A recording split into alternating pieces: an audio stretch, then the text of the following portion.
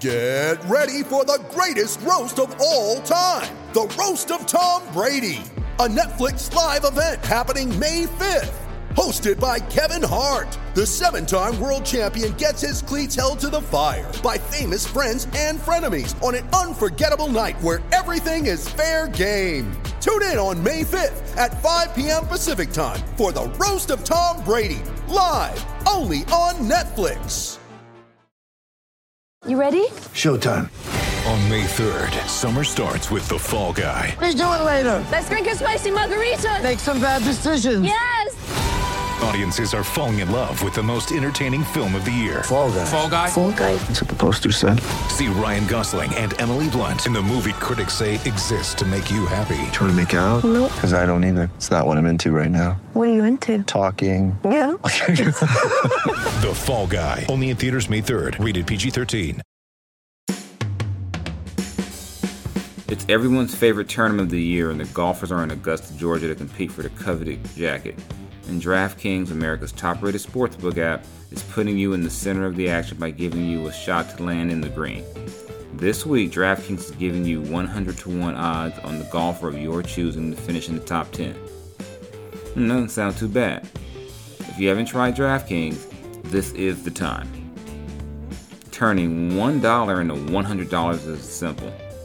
Just pick any golfer from this weekend's tournament, and if they finish in the top 10, you cash $100. 100-to-1 odds on an offer like this doesn't come around often, so sign up for DraftKings Sportsbook now to get in on all of the action and choose your golfer from the tournament before it tees off Thursday morning. DraftKings is safe, secure, and reliable, so you can deposit and withdraw your funds at your convenience. So go ahead and download that top-rated DraftKings Sportsbook app now and use the promo code TBPN when you sign up to turn $1 into $100 if the golfer of your choosing finishes in the top 10 of this weekend's tournament. That's code TBPN to turn $1 into $100 for a limited time, only at DraftKings Sportsbook. Must be 21 or older. New Jersey, Indiana, or Pennsylvania only. New customers only. Restrictions apply. See DraftKings.com/sportsbook for details. Gambling problem? Call 1-800-GAMBLER or in Indiana, 1-800-9-WITH-IT.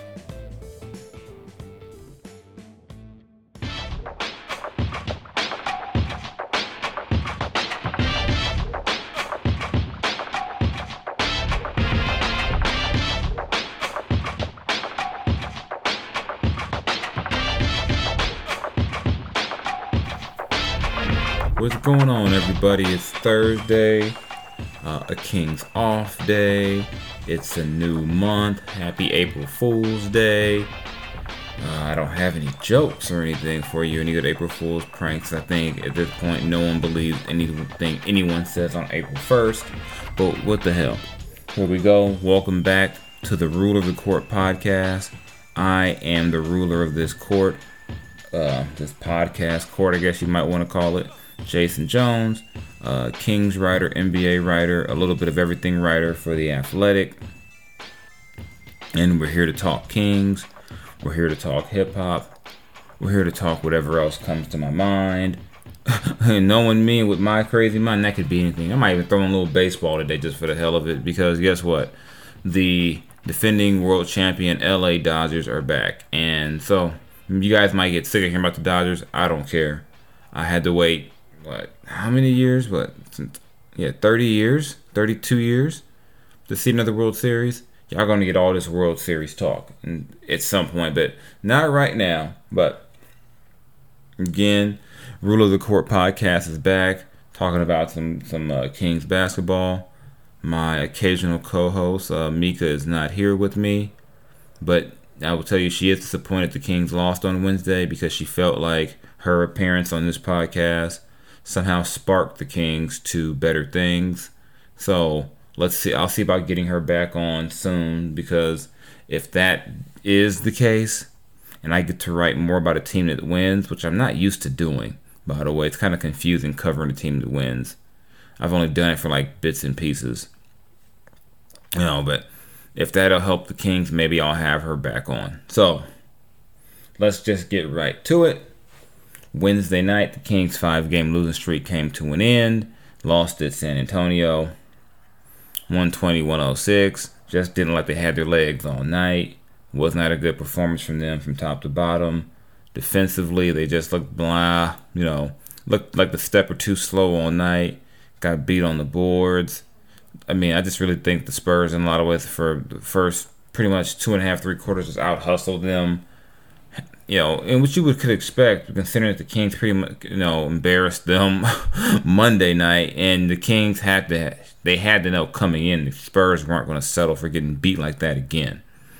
They weren't going to lose by 17 if they could help it, back-to-back games at home. But the Spurs came out, they set the tempo, they established the way it was going to happen, and the Kings never really recovered. They didn't shoot the ball well most of the night. Typical recipe for a Kings loss. But this is not going to be a game recap. This is going to be essentially a recap of the month of March. A month that I think, all in all, has been, good for the Kings. Kings go, they, get 9 wins in the month. They've played well after the All-Star break. Things they're not used to doing. Quite honestly, they did a little bit last year. They got ruined a little bit after the break, but generally this has been a team that has played its worst basketball when at least the last couple of years, they've played their worst when it mattered the most. 2 seasons ago, the season that I call the I call the facade, I call the illusion. It was the illusion that this team was closer to being a good team than it actually was. And we'll actually, for our recap March, I'll start there with why this stretch to me is so important. If you think back to 2018-19, that season, the Kings were they were they're not the talk of the league, but they had ceased being the butt of jokes of the league to a degree. Team was above 500 after at the All-Star break. Think about that. A Kings team had played 50-plus games and was above 500. That was something to behold. But the whole time that was going on, there was something simmering there. You had a lot of players in the locker room who didn't like their coach, Dave Yeager. And that team just did not finish the season well. Finished the season 9-16 after the break. If you remember, probably the flashpoint for their downfall began in Oakland, where the Kings were playing the Warriors, and Dave Yeager yelled at Buddy Hield during the game he took a deep 3 out of a timeout. He made the shot, but it wasn't the play that was called. And Dave Yeager wasn't happy about it, and he let him have it. And so when Buddy had another chance to make a key shot late in that game, Buddy hesitated, and looked like a guy who just had his confidence shattered or his feelings hurt, because his coach yelled at him, and everyone in the building's like, he made the shot though, and why is his coach yelling at him? And that kind of helped begin the slide that ended up being that bad finish to the season. You'd see that team going to blow a 25-point lead at home to Brooklyn, where the Brooklyn Nets pretty much just ran high pick and roll with D'Angelo Russell and Jared Dudley for the entire fourth quarter. For whatever reason, the Kings couldn't figure out, hey, I think D'Angelo's going left when Jared Dudley sets the screen. They just looked completely disconnected, and it showed all the way to the end of the season. And eventually Dave Yeager was fired. Then to take you back to last season, the Kings, they were making a push. After the break, they're 13-7 in their last 20 games. They're feeling good. We get hit with a global pandemic. Season over. And then what happens? You come back to the bubble. Kings still have a chance to make the playoffs. That's what I think about when I think about how they came out in the bubble. Just came out flat, fell on their face collectively. Missed the playoffs again. So, and I bring those two things up for this reason.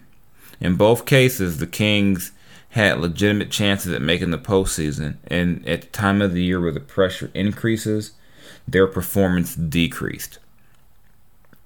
So, That's why I'm so curious about what they'll do this time down the stretch. And I think the month of March was a good start for them not being the same old Kings. Because trust me, I was ready for the same old Kings. And can you blame me? I mean, this is what you normally get. That's what you were getting a lot of times from this team. All the time. Just because this is what the Kings have, like I said, historically, repeatedly have done in these situations. They just have never played well, when it mattered most. I should say historically. I mean, they didn't do that all the time, like, say, the Rick Adelman years. But the last couple of years especially have been problematic with that.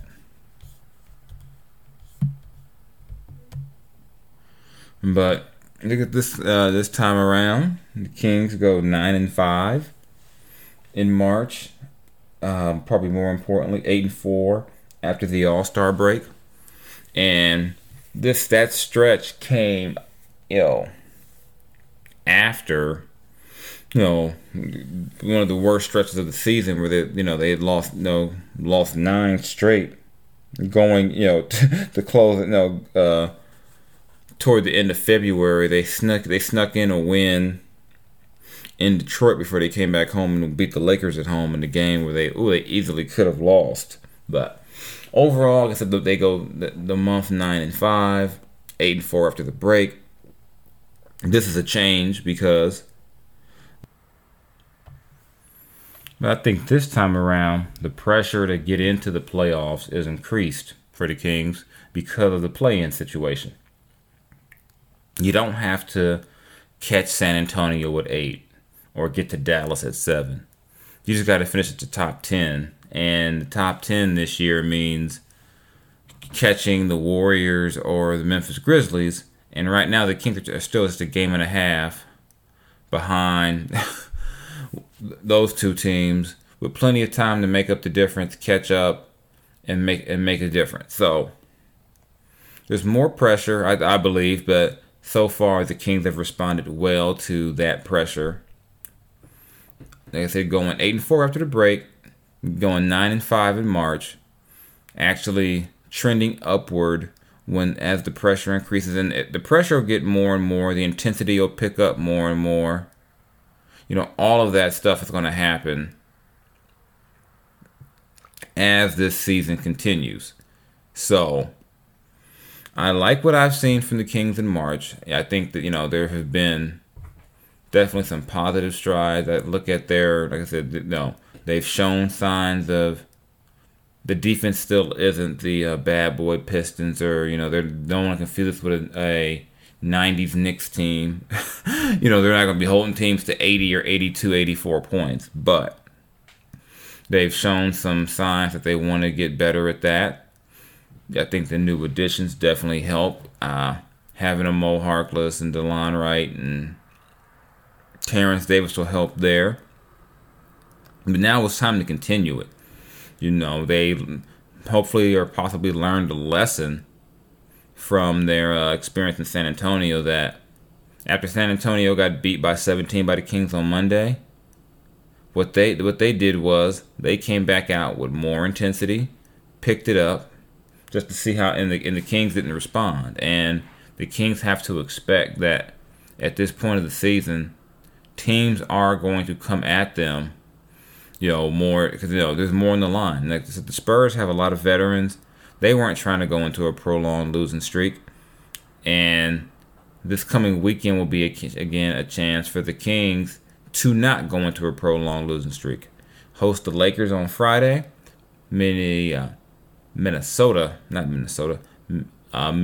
the M teams. Milwaukee is in town on Saturday, and then they go to Minnesota on Monday. And I'm gonna say, I think 2-1 over these next 3 is the kind of progress the Kings need to be making if they want to be a playoff team. Of course, if they don't, it's not like it's the end of the world. But I think that would be a good thing for them to see, just because I just think it would be a sign that they're understanding that this time of the year the pressure picks up, the intensity picks up, and they've got to do that.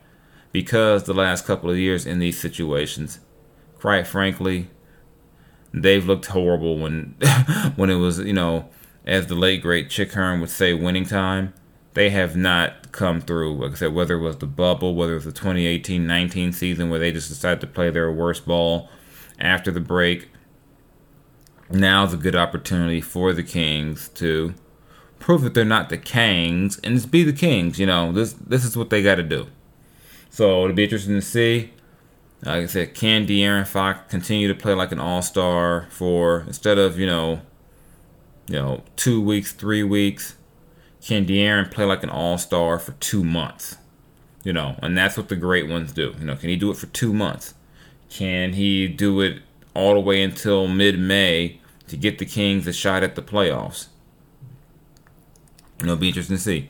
Can Buddy Hield consistently make shots? Will the new additions help with Harrison Barnes, save his legs, give him a break, so he can be fresher down the stretch? Can the new additions, can DeLon Wright, Terrence Davis, and Mo Harkless give the Kings enough to where they can, inch their way into the postseason? And I should say the play-in tournament, because that's the realistic path right now. Right now, their path to the playoffs is to get in the top 10, 9. Maybe they get to 8, but even in that case, you're still in the play-in situation. So you're not going to get to 6. I don't care how much the Lakers and other teams tumble with injuries. But can you get into that top 10, and then more pressure? It picks up. Just want to see how these guys play under pressure. And one thing I remember the previous staff with Yeager and that staff, they would tell you privately that, they had some guys who made big shots, in regular season games, but those weren't pressure shots. I mean, if you're a bad team and you hit a game winner when there was nothing on the line other than just, pride, that's not pressure. Now we're going to start to see the pressure ramp up. Now the Kings can be like, oh, damn, the Warriors lost. We need to win to pick up a game on them. Or, man, Memphis is struggling. We need to pick up a game. They play Memphis twice after the break. They will have to go in there saying, we got to beat this team twice. Or they may have to beat them twice to make the play-in. So I'm curious to see how this group responds to pressure. Last year it wasn't pretty in the bubble. The year before, as we've gone over, it was just flat out terrible the last 25 games. But new year, maybe new team. We'll see how they respond. But I do believe this team is set up better than it was a week ago to make that happen based on the additions via the trades, to shore up the depth, get some athleticism. Actually, you look at the game on Wednesday, as listless and just kind of just slow as the first group looked. It was the guys off the bench who sparked the Kings and got them back in the game. They just couldn't maintain it. So I think you're already seeing the value of this Kings bench. And if these guys continue to gel with their new teammates, it could be the key to seeing this team have a meaningful game mid-May. In a normal year that would mean damn near the conference finals. It won't be that, but yeah, it's play-in tournament, playoffs or bust for this team at this point. So might as well go for the gusto. Go ahead and get in there. And before I move on to hip-hop, I want to touch on one other thing. I had my live Q&A on the Athletic website earlier this week, and I see it on social media. It comes up a lot, why aren't they playing like Robert Woodard, or why isn't Daquan Jeffries or Justin James or Kyle Guy getting more run? And I'm gonna tell you again, I'm gonna remind you, it's because this team actually wants to win games. They're not tanking. And if you really enjoy watching De'Aaron Fox play, if you don't want this team to win games, you have to cut De'Aaron's minutes to by a good 10, 12 a night. And no one's trying to do that. So that's, you can't have it both ways. And a lot of people out there seem to want either, you got people who are like, I don't care, they should lose every game because they're not going to win a championship or make the playoffs. I hate that mentality. I think the Kings have been losers long enough, and the last thing they need to do is continue to foster a losing mentality with this team. I don't think they need to keep doing that anymore. So I like the direction they're going. I like the idea of push to get in, go all in on 10. That might be the phrase, go all in on 10. All in on the top 10. So, but yeah, that is the reason why you don't see the young guys out there, getting getting some more experience. And again, if this was a regular season, they would probably be all in in the G League right now. So don't put too much in that. I say don't worry about that. Let these guys do what they do, and let's, and see what happens with them. And with that said, I can start to transition into the music portion of the show.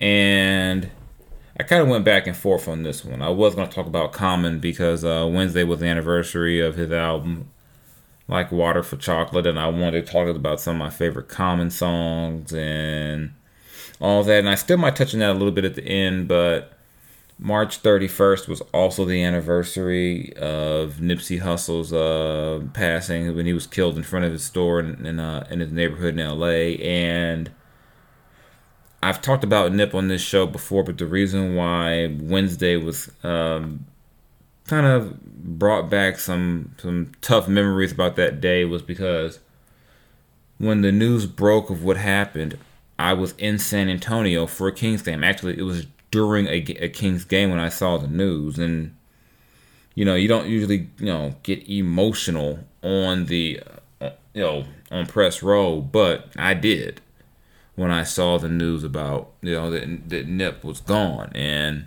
no, I didn't know him personally. I just knew him from his music, but it all just hit me like, damn. And,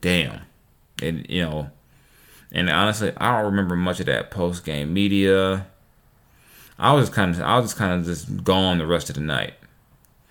And kind of the way I coped with it that night was I went back to the hotel, went to the gym, called myself trying to get some exercise. I just started playing Nipsey Hussle mixtapes and going back to some old stuff. And it was just a tough night. And I just thought it was odd or ironic or whatever word I'm supposed to use that on the anniversary, the Kings are in the exact same city they were 2 years ago, March 31st, at the end of a road trip, about to fly back to Sacramento. So it's like I remember just all of that. I didn't sleep well that night.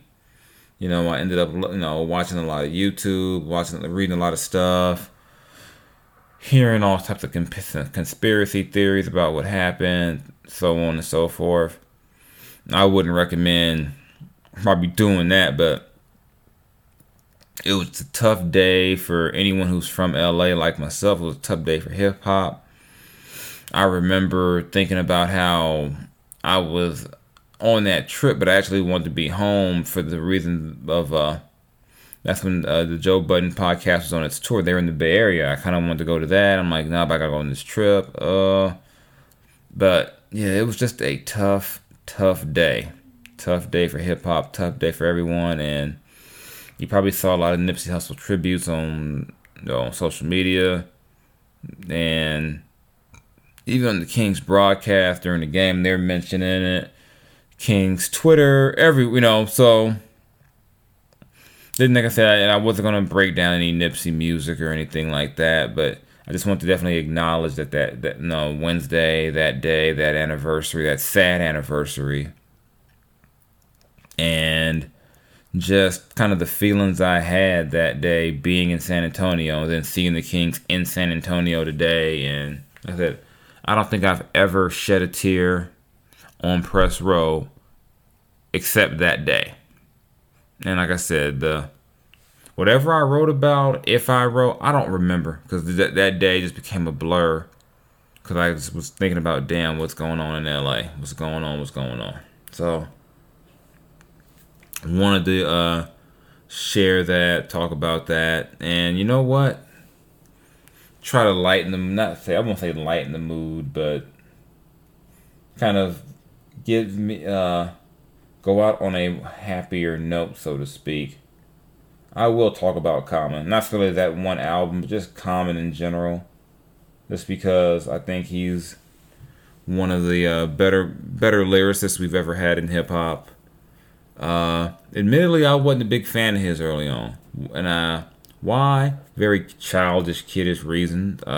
He was beefing with Ice Cube, and being young in the 90s, you know, I just took Ice Cube's side. I didn't care what the beef was about. I'm like, Ice Cube ain't fucking with Common. I ain't, you know.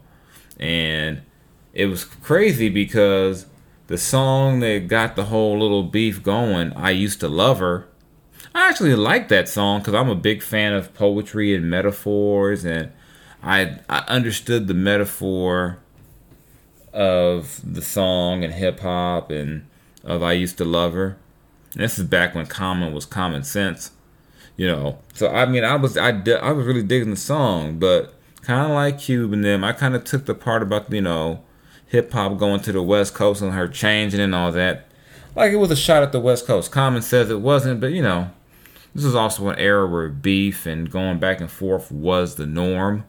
So, you know, so when West Side Connection dropped West Side Slaughterhouse, I was like, yeah, let's do this. And then Common came back with the Cube disc. And you know what's crazy about that?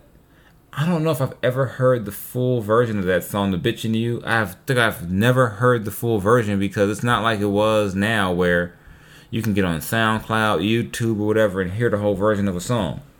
It was like, you know, it was like a scavenger hunt to hear stuff like that back then. And I never heard it. Maybe because partly I didn't want to hear anyone diss Cube, but I heard he got Cube good. But it is what it is. They've clearly moved on. They did the Barbershop movie together, so clearly they get along fine. But I just want to say, hey, you know, we do grow up. Like I said, I wasn't rocking with Common, but as I, you know, realized that it was probably silly for me to not like someone based on who my favorite rapper didn't like, and kind of got into my own, you know, deeper into my music bag and learning more about other people. Common is dope.